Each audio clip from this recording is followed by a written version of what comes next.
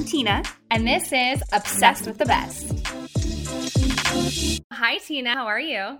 Hi, Alex. I'm so good. Happy Saturday. It's the weekend. Thank you. I am so pumped about our special guest today. Our very first special guest on Obsessed with the Best. Our first time ever having a special guest. I cannot wait. We have Miss Shakina Nayfack today, who is so incredible. She's done so many things. I mean, actress, singer, writer, producer. It's unbelievable. Also, fun fact, the first time you and I ever worked together in person was on a shoot for Playbill that I was producing like alongside with Shakina. And we were in the basement of 54 Below and I had you on as a stylist. It was such a fun shoot. Oh my God. I had the best time. I was just starting my makeup artist career. And so you put so much faith in me and I was like, okay, I'm just going to make this work. And then, I got to work with Shakina and this wonderful, fabulous team. And everyone was so lovely and kind. And it was just so fun. I had the best day. It truly was the best day. Okay. So as I mentioned, this woman is so special and has done so many things. It would be impossible to list them all, but I'm going to hit you with a few. So she most recently starred in NBC's Connecting, making her the first transgender person to be cast as a series regular on a network sitcom. She can also be seen in Amazon's Transparent and the musical finale, which she helped write and produce, on the Hulu original comedy Difficult People,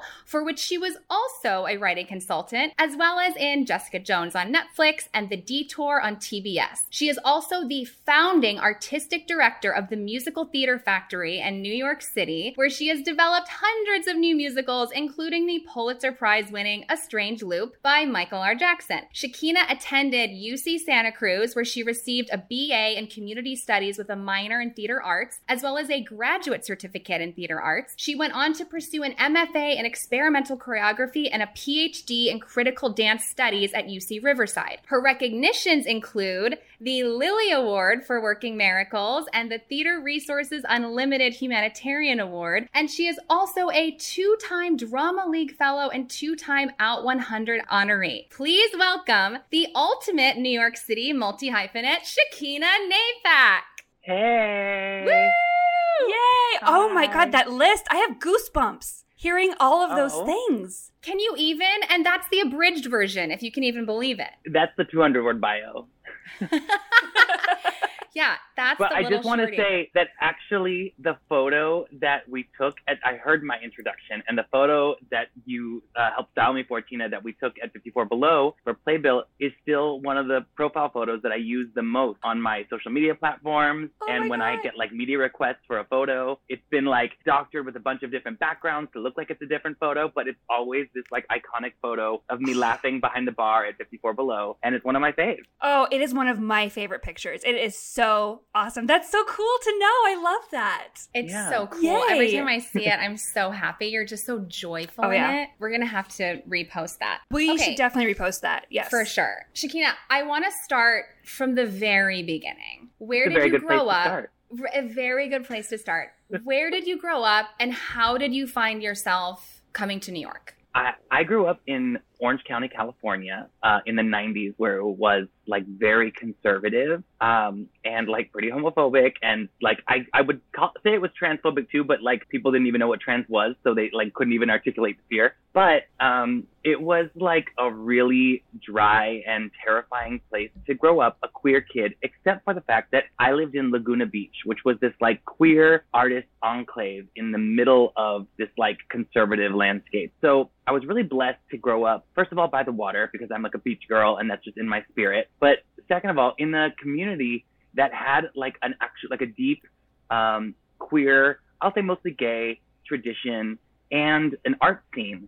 And it was like a small town vibe in the sort of midst of the suburbs. So I was able to like, get glimpses of the life that I would one day live or that I wanted to live. But for the most part, it was like, help me get out of here. And I dropped out of a bunch of high schools and I was like a total riot girl, like starting protests at my high schools for gay rights and stuff like that. And then, I made it to UC Santa Cruz, which really saved my life. That's where I learned about what transgender was and how I could express myself and really got steeped in like the academic aspect of social change and learned how to be a community organizer. And then after that, you know, I had sort of like come out as trans at college, but I still didn't see a pathway to becoming the woman that I knew I wanted to be. And so I went inward instead, and I started focusing on like how to develop a feminist and feminine sense of self that seemed to be really rooted in like a spiritual practice and creative practice. And that's where I found this avant-garde dance form called Buto. And it's a Japanese dance form, but I studied it with a Mexican master. And I was like down in Mexico, like studying this avant-garde ritual dance, trying to like burst through my gender and my body. And I was like, this is so wild. Like, what is happening here with this white Jewish queer male-bodied trans woman dancing ritual dance in Mexico? And I was like, someone should write a book about this. It's like so bizarre. And then of course no one would write a book about that because I was literally the only one seeing it and experiencing it. So I applied to graduate school for a PhD in dance to try and understand what it was that I had gotten myself into. And once I got into that program, I realized that I did not want a PhD, nor did I feel like I needed a PhD. But I also, having been like such a dropout like earlier in my life, I was like, I finish what I start. And so I like plowed through this program. I stayed there as long as I could and got through it, got that paper, and was like, now I'm going to go to New York and reconnect with my roots in the theater and like be the person I always wanted to find. Shakina, wow. That is such an incredible journey. And it's so interesting because I've known you for years now, but when I first met you, how I kind of met you during those early years was I remember you taught an impromptu Buto class at the old Musical Theater Factory right as it was just kind of starting. And I associate you so much with that movement because you were very much still experimenting with it when I first met you. Yeah, you know, I think it's still so in me. It's like when you hear like yoga people be like, the real yoga happens off the mat. You know, for me, like yes. Buto is not about like going to some other country to dance in the wilderness. It's like how I choose to live my life every day, embracing all of my contradictions and trying to create a meaningful offering through the energies that I'm integrating around me and trying to sort of create a lived alchemy, you know. And that's what I learned from Diego Piñón, who's the founder of Body Ritual Movement. And I used to do an open Buto class every year on my birthday and just to invite anyone who wanted to come. I haven't done that in a while, but I think like when we get out of this pandemic life, I'm going to return to holding that space. And I also think it's an incredible expressive art form that holds a lot of tools for actors and singers that you wouldn't think that you could like access all this deep emotional territory through, you know, experimental dance. But actually, when you bring a song or a monologue or text to the explorations of Buto, you can really unlock whole new landscape. So I'm still really into it, and I teach it like every once in a while at you know, I did a class at NYU. I taught like Buto for the actor, and I teach at the Eugene O'Neill Theater Center every year, like little workshops here and there. So it's a part of what I bring, but I don't like, that's not what I'm broadcasting all the time. Now I'm much more like, I'm a TV star. Well, absolutely. And you are a TV star. Because you are. I mean, totally. I have a question about when you first got to New York. So you've just finished your degree and you get to New York. Alex and I have talked a lot on the podcast about all of our random jobs that we've had on the side to like survive and get through. And I'm so curious, what was your experience like when you first got to New York? Were you auditioning every day? Were you focusing on theater? Were you working a million side jobs? What was that time like for you? Yeah, you know, when I got to New York, I still never thought I would be an actress. I had not transitioned yet. I was presenting to the world male, even though I had identified as trans for like a decade. And I was sort of out to my friends and family about that journey, but didn't know where it was going to take me. So I was focusing on becoming a director. And that's where I thought like my energies would lie. And I wouldn't even speak the dream of wanting to be an actress. Like I would go to see shows and I would feel the sensation of like jealousy and excitement over watching the people on stage. But it was I had made it so impossible to myself that I didn't even dare to articulate that that's where I wanted to be. I was just like, oh, I guess I'll always sort of feel nostalgic for that, you know? And I was really fortunate that I had this fellowship from the Drama League, which is really what brought me out to New York. They took a gamble on me. They actually told me I was their wild card candidate. And I got this new musical directing fellowship, which sent me to Barrington Stage Company for a summer. And that's up in the Berkshires. And I worked underneath Bill Finn, who had been like an icon and a role model of mine. He wrote the 25th Annual Putnam Cutting Spelling Bee and Falsettos, amongst other things. So I was sort of apprenticing beneath him and producing and learning about directing at this theater company. And then I moved to New York, and it was so like Annie. It was like $3, 2 bags, 1 me. Like I literally hitched a ride from the theater company to New York City, and was like, here I am, I'm going to figure it out. And the jobs that I did were like, I got like assisting jobs for, you know, readings and workshops of new musicals, mostly unpaid stuff where I would just be in the room and getting to like soak up how people were directing. And of course, you learn a ton about acting from watching that unfold as well. But actually, Barrington Stage invited me back to stay on as from my fellowship to associate producer. And so I had this sort of like part-time job that kept me in the Berkshires a few months of the year, but then kept like, you know, gave me little projects here and there throughout the rest of the season. And I didn't like want to be a producer, you know, I was like, I'm a director. Meanwhile, what I wanted to be was an actress. And so like my second year back at Barrington, I was like, I'm only going to come back if you let me direct in the season. And the third year at Barrington, I was like, I will come back, but I'm going to be transitioning. So either you get the whole package or you don't get any of it. And sort of like fortuitously, the show that they were doing that season was Southern Comfort by Julianne McDavis and Dan Collins, which is a musical based off a documentary about a trans community in Atlanta. And so it was like the first trans musical. And of course, no one was trans in the show and, or on the creative team, but, and I was just kind of like coming out in that moment, but that's where I was like, someone's got to be doing this. Like, you know, we can't just be telling these stories without our people in it. And yeah, I think that's when I was like, I'm going to go full forward. I'm going to like transition. I'm going to create a show about my decision to transition. I'm going to get back on stage and tell people my story. And I'm going to start a theater company. It all happened like at once. Wow.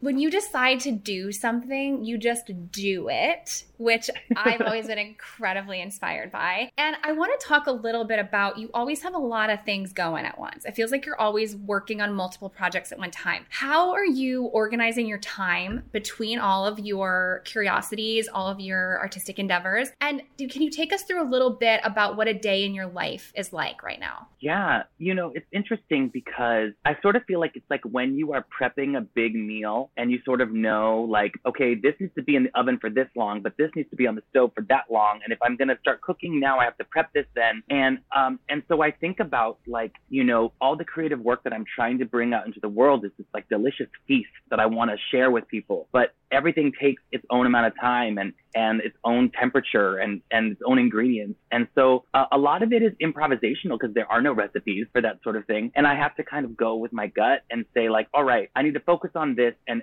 make this the center of my strategy, because once this gets out into the world, it will create more opportunity. Meanwhile, I'm going to like put the pieces together for my next couple moves and see what that's going to be. But right now, you know, I'm focused mostly on writing work because it's sort of like a limited pilot season, what with production still being stunted. And as a trans woman, like I don't get that many pilot auditions to begin with, which is unfortunate. And we can talk about that later. But, so I went from a moment of like a lot of creation when I was doing connecting and filming that show from home and recording my play Chambéry International Hotel and Butterfly Club from home for Audible, to then being like, all right, now I'm writing pitch decks. And it's a lot less glamorous and it's really hard because you're pulling ideas, you know, from the ether and trying to make them seem cogent on paper. But, you know, I'm trying to take my time and set reasonable goals for myself, deadlines. And one thing I found really helps me is to be working in collaboration. So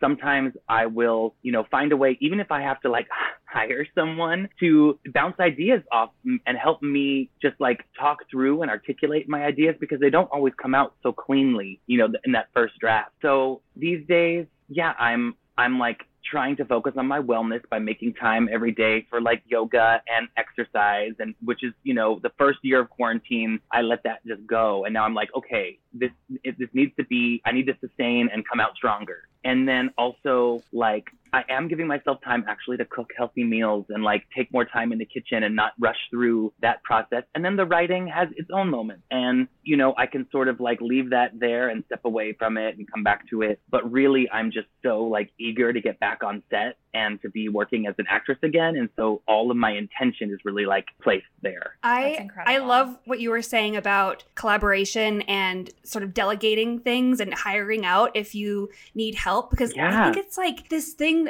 like this pressure that society puts on women that like you have to do all of it. You have to do everything and never ask for help. And that shows weakness. And I love that you're like, no, if I need help, I'm going to bounce ideas off somebody else and I'm going to reach out. And I love that. I love that philosophy. And sort of going back to what you were saying about connecting and collaboration and that show. Okay, so you sort of achieved the impossible as an actor and booked a job on TV in the height of COVID, a leading role on an NBC show. Like, what was that like? How did that audition come to you? What was the audition process like? And then what was it like filming from home? The audition was so funny because originally they sent me a breakdown for a different character, and that character, the character of Michelle that was played by Jill Knox Powell, had to be they wanted a couple to like so that they could, you know, have the husband and wife actually be like quarantined at home together and not have to worry about, you know, bringing two people in to create a scene. So I was like, look, I could have Daniel, my partner, read with me for this audition, but he's not an actor. He's not going to like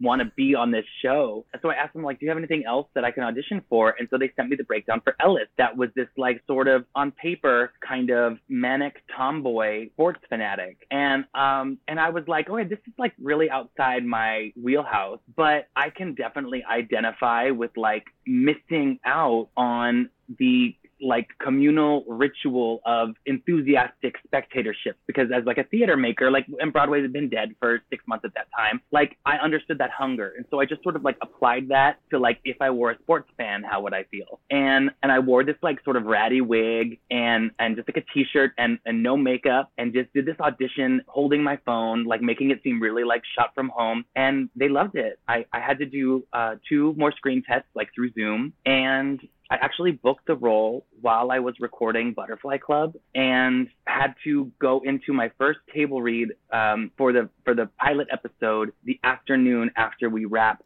the recording of Butterfly Club. So it was like 2 jobs back to back in a time when no one was working, including, I mean, I was on unemployment, you know? Yeah. So it was nuts. And then they sent us all this equipment, and we had to basically turn our living room of this studio apartment into a TV set. And Daniel became like a co-producer with me on the show. And he was like helping me set up camera and lighting and sound. I was doing my own hair and makeup, and it was just wild. Wow. I really want to hear more about the tech setup at home and the shooting from home and the hair and makeup. And also, people have not seen Connecting. It's about this group of friends just navigating 2020, and they're in quarantine and they're communicating by Zoom and cell phone. And so all of the actors actually were shooting it from their homes. That's correct, right? Yeah. Mm-hmm. Yeah. Everyone was shooting from home, and we were all on a real Zoom together, but we also had like a stacked tripod with 2 cell phones on it and a computer. So every episode, well, sometimes we wouldn't even have the computer. We would just have like multiple phones and iPads, but we had a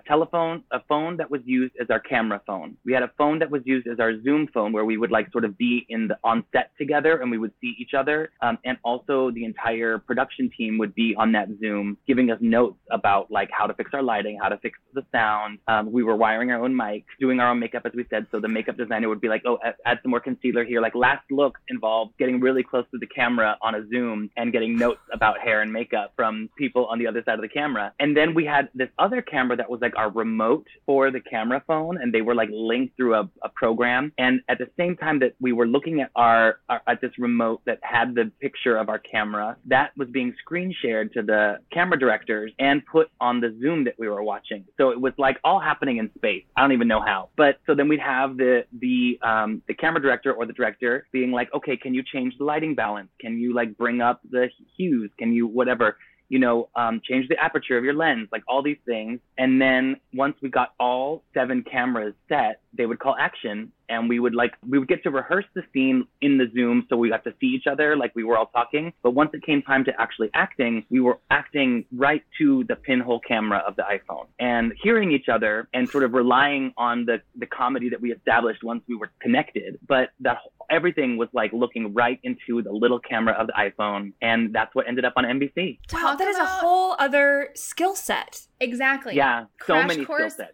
Right. In production, acting class, imagining people that aren't there, just relying on sound. That is an unbelievable experience. Okay, I really do want to ask you about your Halloween look for the Halloween episode. This is very epic, and we need to hear what went into that. Yeah, so okay, I mostly had to do my own hair and makeup for the show, but after the first episode, on the last look moment, when I was given like a quick note to like fix a curl in my hair, I ran to the bathroom and I burned myself on a curling iron like mid shot, like get back to camera, and oops, I burned my.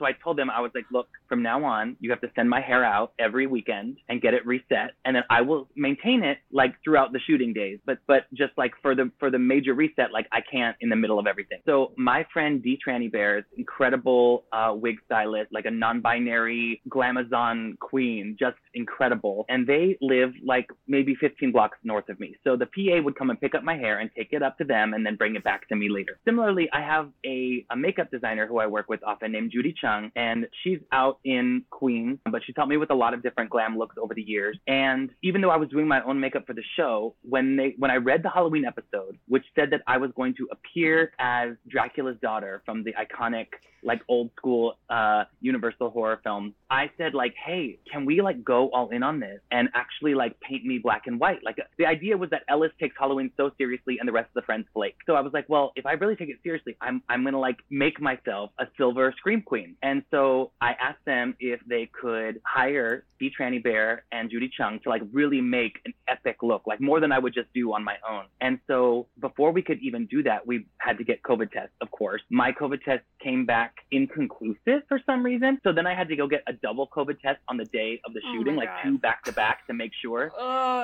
And then they came like in full PPE for 2 nights in a row. And also because it was a night shot and being shot primarily in LA, we filmed from about 11 p.m. to 7 a.m. here. And so they came over and they painted my whole body white and like created this incredible sort of like, you know, black and white drag look for this character. And then I got to have this like meltdown. Meanwhile, between every shot, I was like pouring water on dry ice behind me to get it to foam more. I had this zombie that was an electronic zombie that was sort of rigged to when I stepped on a pedal, it would like hydraulically fall into the screen and then back out. And yeah, it was just so chaotic. Actually, in the episode, when I have my big monologue and I get mad at all my friends for flaking on me, at the end of the scene, it was like an accident that I stepped on the pedal that brought the zombie in.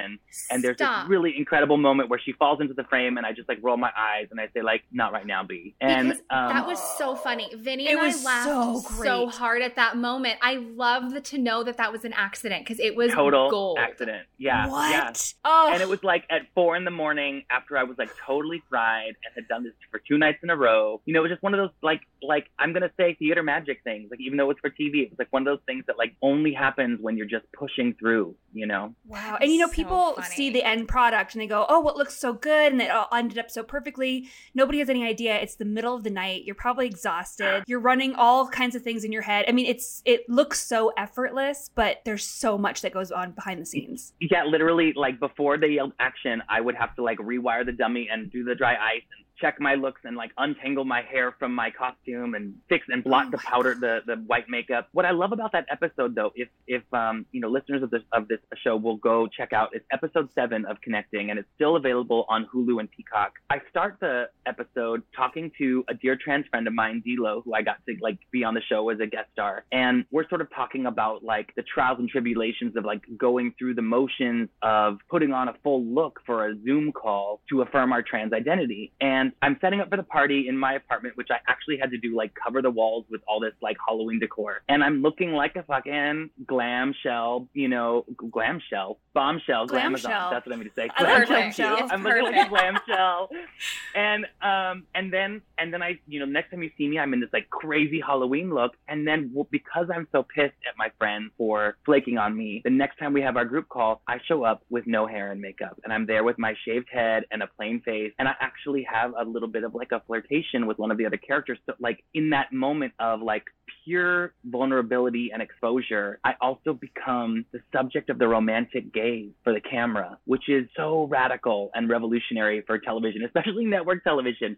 And in that one episode, which is what, like 22 minutes, I have these 3 iconic looks. So I was really proud of that episode. I was so proud of that episode. I found it so powerful. And just the way that the hair and makeup totally tells a story, your character arc, it was really incredible. I do. I feel like everyone needs to watch episode 7 right now. Yes. Hulu and Peacock, just catch up. Also, just the whole season. I mean, it's 22 minutes long. You can watch. It's like a 3-hour binge for the whole thing. And it's like a really great way to relive 2020 and like process the hard stuff and laugh through, you know, the hardship. And I'm super proud of the show. I mean, I wish we had a second season because there's a ton of stuff we could be talking about now, but you know, it'll always be there as a time capsule for what we went through. Yes, exactly. An absolute perfect little time capsule, because like nobody could, you know, make this shit up. What happened to 2020? Yeah. Right. But gosh, you've been so like resilient in your career, and it seems like every time you've wanted to do something, you've done it. You defeated all odds and booked this huge show on NBC. You've done all these wonderful things in your career. Has there ever been a point that's been super low for you where you're like, you know what, I just can't do this, I gotta throw in the towel? Have you had experience that?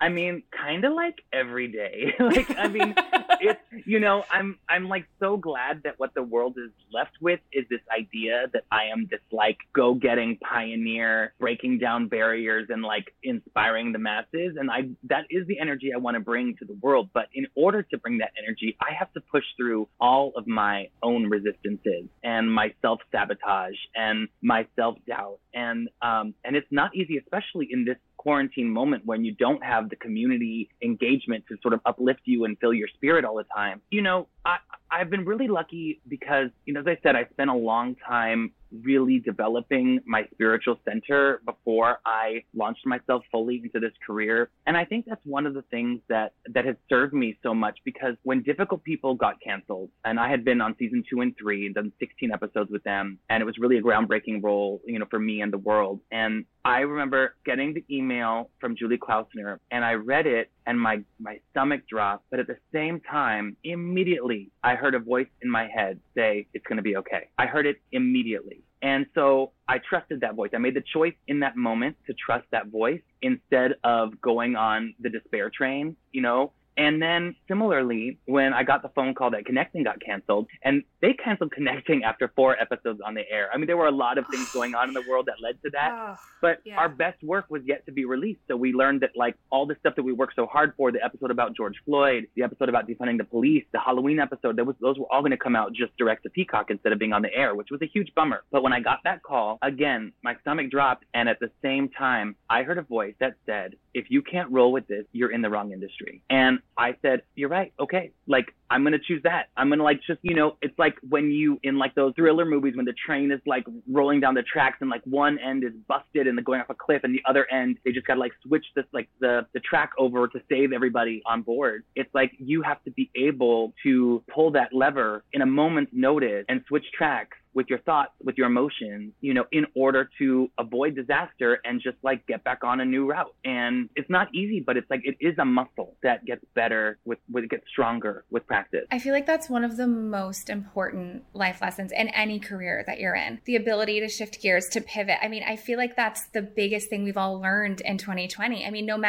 I feel like when you're in the entertainment business, you're used to things hitting the fan, we know. But 2020 was a time when no matter what business you were in, things had a huge upheaval. So right. I feel like it's definitely a lesson that we've all learned this year and are continuing to learn. I've also found that, like, and this is just, it's annoying to me, but true, that every time I have wanted something and not gotten it, something better and more suited for me has come along, you know, and I've had to accept the loss and grieve the loss of the thing I wanted. But at the same time, keep an openness. Now I have a little more trust in that process, so it's not as jarring. But literally every time I didn't book the role, I didn't get the job, I got ghosted by the guy, whatever. Every time, like, it's because the right thing was right behind that. So, you know, that's another thing you just got to learn how to have confidence in. Yeah, I really believe that too. And it's a daily practice though. It's one of That's the right. hardest things. It's not just, I learned this. Let's wrap it up in a bow. Check that off. It is, No. you continue to learn in different ways every single It's a day. muscle, like you said. That's a great way to Exactly. This episode is brought to you by Pete's.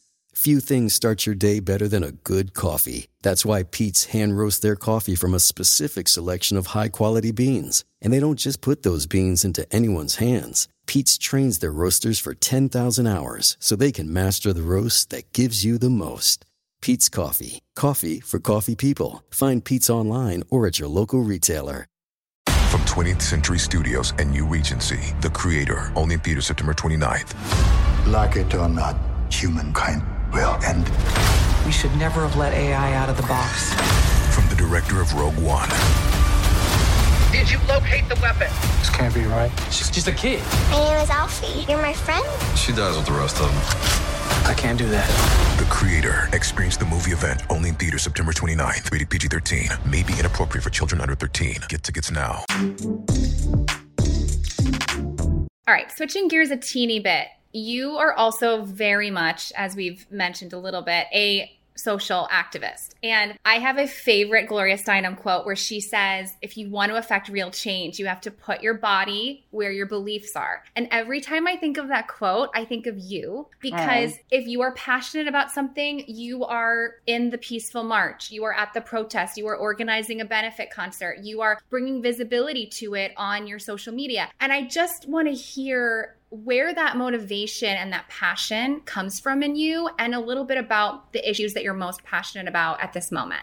Sure. I mean, I think it comes from a couple places. First of all, like I said, I came out as gay really young in a really homophobic and conservative environment. And I knew in my gut that I didn't deserve to be ashamed for who I was. And so I fought back against that to save myself, for my own mental health and sanity. And so I became a fighter really young, in junior high even. I went from being bullied every day to being the class president. And it was because I was I will not accept this defeat. So I think that part of that is just how I grew up. And then also, I think my family is really rooted in social justice and labor justice. My aunt took me when I was maybe 7 or 8 years old. She took me and my older brother out with Project Angel Food to deliver food to people living at home with advanced HIV/AIDS. And, and she took me to Hands Across America, which was this rally to end hunger and homelessness. When I was a kid, my mom was a tireless advocate for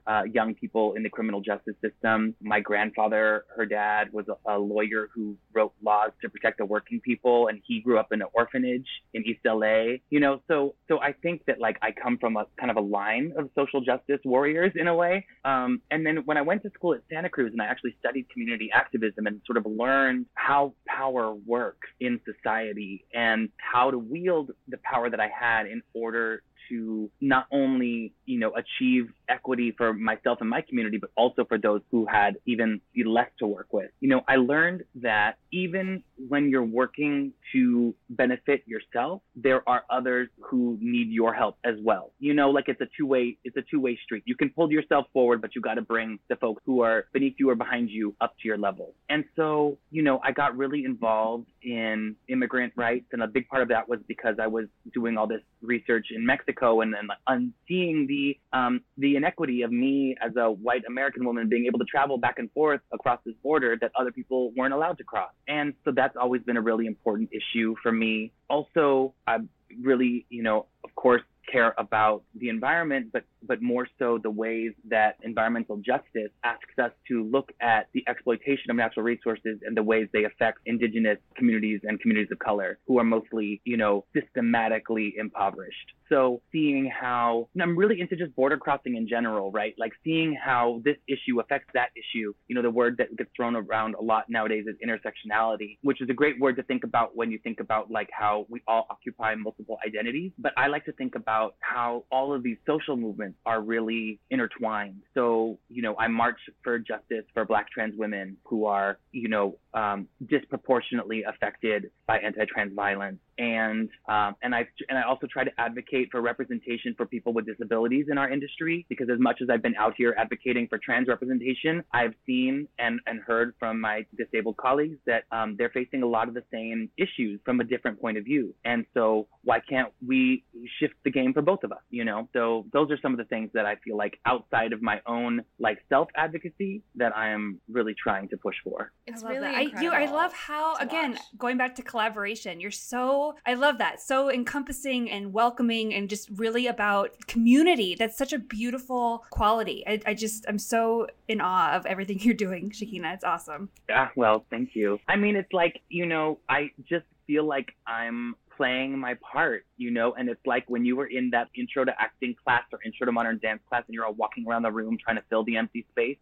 don't crash into anyone, but fill the empty space. And that's what it feels like. I'm living my life and I see wait a minute, no one's doing something right here where something needs to be done. So can I step in, or can I help allocate resources or bring attention to, because that's one big thing about being a multi-hyphenate or caring about a lot of things, is that you actually can't invest in everything equally. You actually can't do it all, but you can figure out how to marshal your own resources, whether that's financial or just your energy, to contribute to all these different arenas. And then you sort of judge for yourself, what makes sense for you, given your bandwidth, given your income, given your economic status or whatever, and your mental health, how much can you afford to give in any of these directions, and be open to that shifting, because your passions and your interests and the necessity for your involvement will change. And you got to be open to shifting lanes when you need to. Yeah, Tina and I talk about that all the time, that you cannot do every single thing you're interested in, every single part of your career every day. There are years when you're focusing more on one thing and years when you're focusing more on another. So I feel like you have a superpower, and that is execution, because a lot of people have I know a lot of people have a million great ideas. People have great ideas, but not everyone gets to the execution part. And I want to know, in a really micro way, how you just make something happen, because you do. You have an idea and you figure out how to actually truly make it happen. Well, gosh, how do I do that? I think this is what I'm saying. It's your superpower. You might not even know. It's just part of who you are. I mean, I'll tell you a story. I remember driving with my dad by this corner by his house that was a lot for the longest time. It was a lot for the longest time. And then one day there was a sports bar there. And my dad said, I always wanted to build a sports bar there. I knew it would be great. And I said, well, why didn't you? And he said, well, I'm an idea man. And I was like, oh no. I never want to be an idea woman. I want to be a maker. What good is an idea if you're just going to get disappointed in seeing someone else achieve it, And I was really young, but I remember that was an iconic moment for me, of just being I know what I don't want, and what I don't want is that, And so, and also because I think that when I was younger and I had dropped out of so many schools, and I felt at the time really a lot of internalized shame about that. I felt like I had something to prove, that I could finish something, that I could accomplish something. So I kind of got my experience under my belt, overachieving in college when I was producing, my own theater and stuff like that. But on a micro way, I think what I do is listen, I was trained by the Midwest Academy for Community Organizing and Strategic Planning. So there is a rubric to follow. You have to say identify the solution to the problem. Identify what it is that's missing that you want to do, or what's needed that you want to be making. And then you ask yourself, who has the power to get me what I want? Is it something I can do on my own, or do I need other people to help make it happen? And then you seek out ways to connect with those people, whether it's inviting friends to help you build a theater in the back of a game porn studio, or reaching out to a producer or a high profile artist in your industry and asking them for advice or mentorship. And then, sort of charting your own course by creating meaningful, attainable goals that build toward your ultimate quest. And it could be really simple. It could be like, I need to make sure I'm out of bed by a certain hour every morning because right now my life is in disarray. And it's like, I just need to get up. And like, great, that's a goal. You set that goal and start achieving it. You know, or it could be a bigger thing, like I want to self-produce my own series.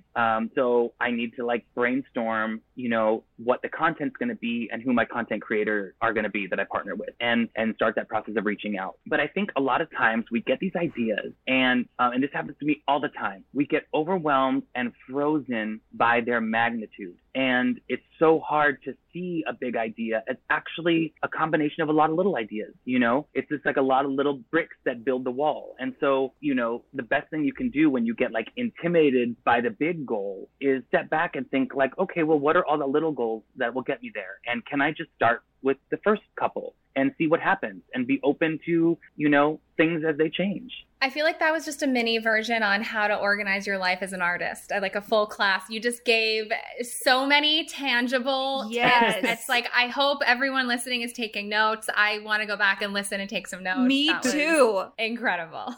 Well, I got to say, like, this is the process that I am, like, in the midst of. It's not like I'm sitting here as some expert, and I appreciate you saying I have this executive superpower, but, like, you know, day to day, including this morning before our call, like, I was, you know, willing myself through, you know, my own resistances to getting the next draft written of my pitch deck. You know, it's like, it's the same thing all the time, but I think you do get better at it when you practice it regularly, when you've achieved a few wins, so you know, like, what that satisfaction feels like. And when you have done it enough to where you can really trust the payoff of the process, you know? Self-discipline is really hard when there are no rewards, but like when you actually taste it, then you get hungrier for it. Yeah. And I think that's very valuable because I think that a lot of people look at successful people and think, oh, well, they don't have anxiety. They don't have trouble getting up and out of bed in the morning. And to just hear you acknowledge, I have to will myself through my resistance or whatever you're going through, that yes, you have that and you kind of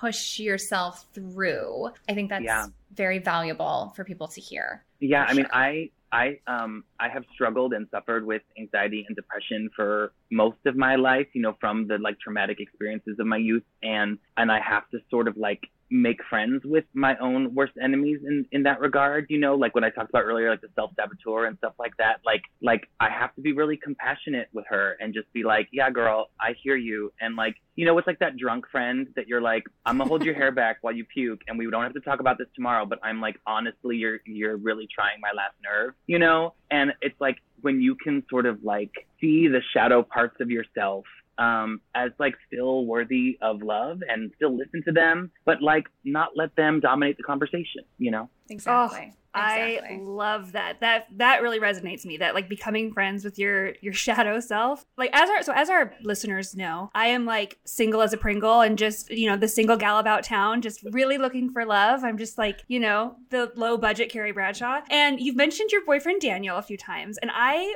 want to know the tea on Daniel. How did you guys meet? What was it like quarantining together? How long have you been together? Just dish it out because I need to know. Sure. So this is fun. So Daniel and I met on Tinder 5 years ago. We just had our 5-year anniversary in January. We met, it was like, you know, it was actually kind of funny because back then Tinder didn't have like, I don't even know what they have now because it's been a long time since I've been on there, but they didn't have like anti-discrimination policies for trans people. So it was really easy for homophobic cis men to get you kicked off the app if they just sort of reported you for being trans. Oh my God. They would like swipe on you, but then when they found out you were trans, they would report you. So, so I got like kicked off for being trans. And then when I got back on, I had like a message from him and I was like, oh no. But he was really handsome and he said really sweet things in the message. And I was like, yeah, let's like go on a date. So we went on like 2 dates. While I was in San Diego visiting my family, and then I had to come back to New York, and Musical Theater Factory was sort of like falling apart. We were leaving the space that we were founded in, and we didn't know what was going to happen next, and everything was sort of in disarray. And I was like finding myself very emotional over this fling that I had, you know. And it was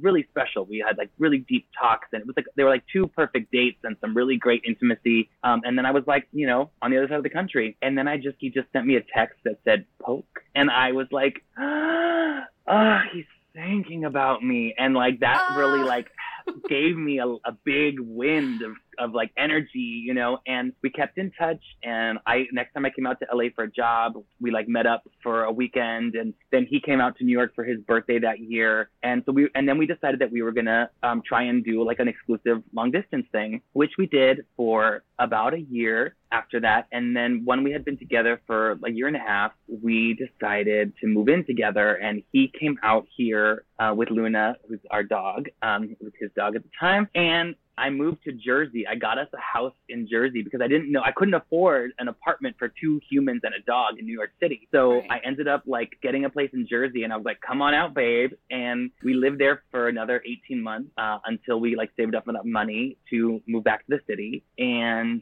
so his life experience was such that he never went to school after high school, and he was just working in sales and you know, living that like hustle. And so recently he decided to go back to school, actually right before COVID happened. So he like got into this program at the City College of New York, which is like 2 blocks from where we live. And we were like, this is going to be perfect. Like, you're going to go to school. I'm going to be here. It's going to be great. And then like quarantine happened, and he went from having like 1 week of a college experience to like at home learning, which we all know is terrible.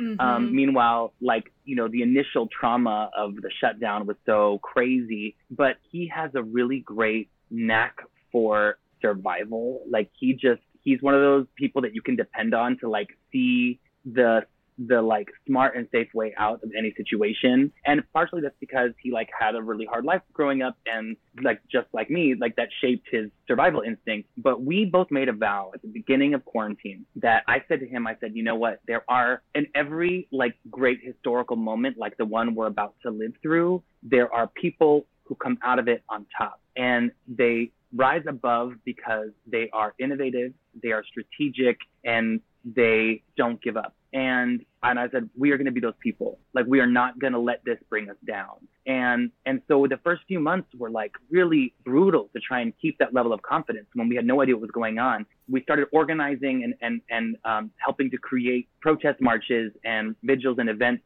in support of Black Lives Matter and Black trans lives, which really gave us something to think about outside of ourselves and to be of service, which was really helpful. And then when I booked Connecting and he, you know, became a de facto collaborator in the creation of that show, it was really like a lifesaver because it gave us something tangible to work on. Mm-hmm. And at the same time, his passion project has been building a greenhouse in our backyard. We're very lucky enough to have like a patch of land behind our apartment in Harlem. And he's like building an aeroponic garden, which is like part of the academic stuff that he's studying and for environmental engineering. But I think that what got us through is like one, a commitment to self-growth. I think that was something that we shared on our very first date. That was like, oh, this is really hot, that we both really believe in becoming our best selves. And then 2, like supporting each other in our own projects and having our own projects, like stuff that's mine, that's not his, stuff that's his, that's not mine, but we're there, ride or die, to like make sure it gets done, to hold each other accountable, to push each other when we feel like giving up. And then like we have some really great sexual chemistry, which is like, you know, you can't argue with that. So all those things are really helpful. We just did a COVID classic New York City outside under a heat lamp lunch with the 2 of you. And just the love and respect that you 2 have for each other and for his pursuits going back to school, and how he just respects and supports your career so much, and you're so happy for each other. It was really beautiful to see, I have to say. That's awesome. I thank you. I mean, it's like, it sounds silly, but we both said really early on, like, we want to have power couple energy. Like, we want to be the kind of people that like are in a relationship that inspires other people. Like, we want, like, it's not enough that we love each other and that we love ourselves, which are 2, you know, the foundation, but we want to have the kind of love that like reverberates outward and affects people that we encounter in a positive way. And we work on that, because that's also not just a given. It's not like you see like these Instagram couples. It's hard work, and there are challenges, and there are, you know, failures and pitfalls, and it's about, you know, reminding yourselves that you're on the same team. And we like to say, there's only one fight going on. Whenever we have a difficulty, there's only one fight going on. And that's the fight, honestly, between good and evil. And like if the devil wants to get in the way of the love we're bringing, we're not going to let that happen. Oh, I love this. Well, my standards and my expectations of a healthy relationship have just skyrocketed. So I'm hoping to find my very own Daniel. I would love a greenhouse in my non-existent backyard. That sounds like an absolute dream. That's awesome. I love that, Shakina. That's great. Okay, Shakina, I want to know who you are a fangirl for. Like, who, if they walked in right now, would you be crying? I want your autograph, like freaking out, nervous because you just love them so much? Who inspires you that much? There's probably a lot of people.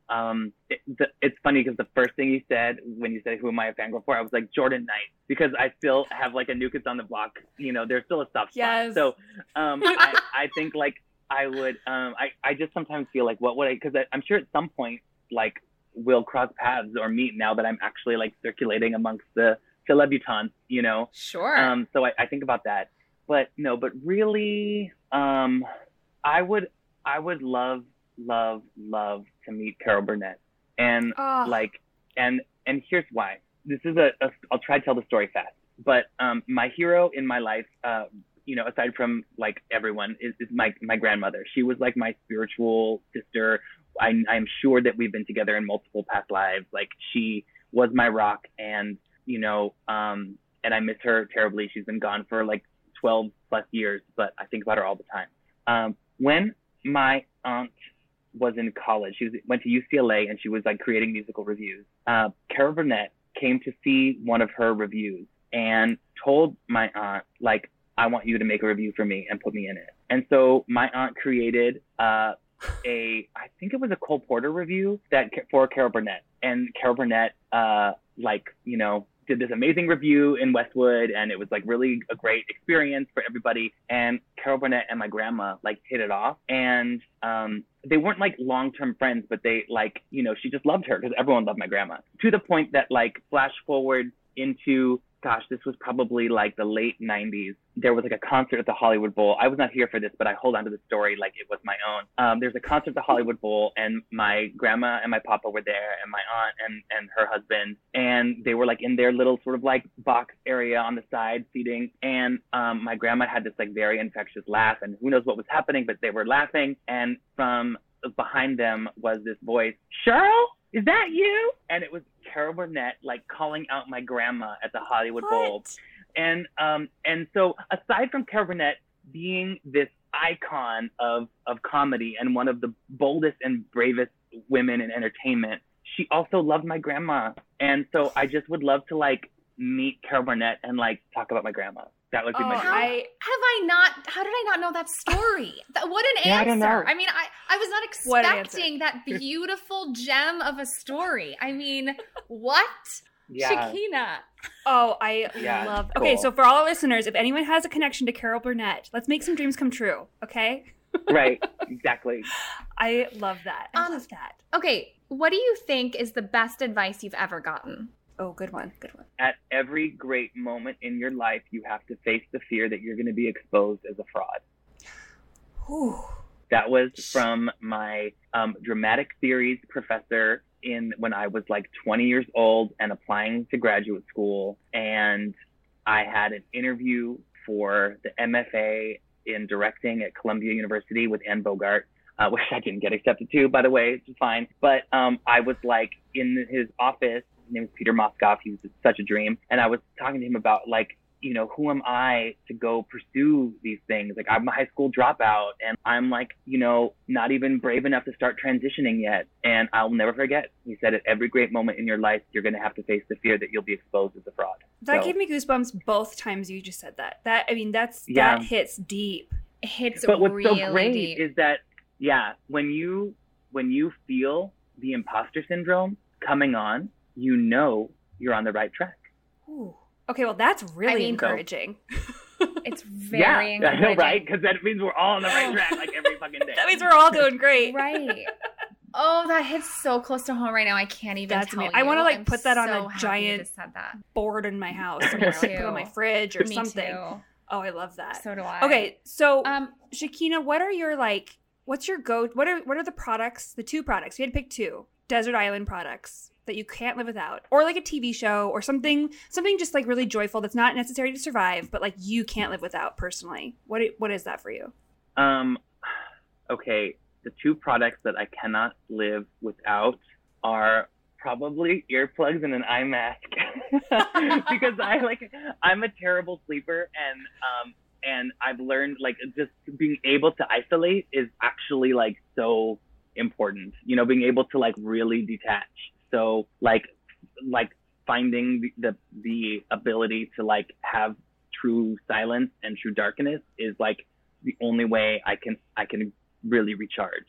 Mm-hmm. That and Shay's eye butter. I need eye butter. Oh, wait, what is it? It's Shay's eye butter? Yeah, just like underneath, you know? Yes. Constant. Yeah, I mean, yes. Yeah. Yes. Mm-hmm. Oh, excellent answer. Excellent answer. What are you most excited to work on for 2021? For 2021, I have a few projects in development that I'm excited about. Two of them are like TV shows that are autobiographical in nature, and I'm excited to like get those out of me and hopefully get them sold so that I can just be making them. But the project that I'm most excited about is I am co-writing a Lifetime movie, and it's a story inspired by my friend and collaborator Kyler O'Neill. Inspired by her story, it's the story of a Black trans woman coming home to her church family, and we are writing a gospel film for Lifetime that's going to be executive produced by Laretha Jones, who created the 5 Heartbeats and the Finding Temptations and the recently nominated Clark Sisters movie for Lifetime. So I'm just really excited to tell that story that we're still creating and to like be on set with the kind of cast that we've assembled, which is going to have this like, you know, these incredible like transgender gospel singers, and I think it's going to be so magical and going to be so groundbreaking for that network. Wow, that sounds incredible. I'm a huge Lifetime fan, and that story just sounds absolutely wonderful. I can't wait. I'm so excited for you. Yeah, it's going to be delicious. It's going to be delicious. Like we already have like the first draft of the script, and there's all these like musical moments that like we're going to be reaching out to, you know, like incredible artists to, you know, create compositions for the movie, and it's going to be wonderful. I'm sure. I'm certain of it. I have to say, Shakina, you are such an incredible storyteller. Just in how we're speaking today. Such an incredible storyteller. I aspire to your level of articulation. Like the way you speak and the way you tell stories is so powerful and moving. I can only imagine what your writing is like. So, I mean, I can't wait for this Lifetime movie to come out because I'm sure it's just going to be fabulous. So far there are like some winning moments and there's a lot of trash, but like that's how it has to start. You know what I mean? That's how it goes. Yeah, you weed through it and then you keep building. Shakina, thank you so much for being here, for being our first special guest, for being so honest, so open. You gave so many incredible just words of advice. Thank you. Can you tell us where we can find you? So we're watching Connecting on Peacock and Hulu. And then where can we find you on social media? I'm Shakeen everywhere. SHAKEENZ. I'm most active on Instagram and Twitter. I have a TikTok I've never used, but I will spy on you. And I have a Facebook, but we should all be leaving Facebook. But Shakeen's is the place you can find me. My website is shakina.nyc, but who goes to websites anymore? And also Difficult People is still on Hulu if you want to help me get that residual check. Yeah. Oh, and we do. Perfect. We do. Yes. We definitely do. Shakina, you're a dream. Thank you You're so much. Dreams. Thank you, Alex. We're Thank you, Shakina. It's been such a joy to spend time with you. We're obsessed with you, Shakina. We're just obsessed. Absolutely obsessed. Likewise obsessed. All right. Bye, guys. Bye. Bye. Yay! Yay! Okay. Oh my God, that was so fun. Don't forget to like, download, and subscribe on iTunes, Spotify, or wherever you listen to your podcasts. And be sure to check out the live show on Instagram at Obsessed with the Best Pod on Thursday nights at 8 p.m. Eastern Time.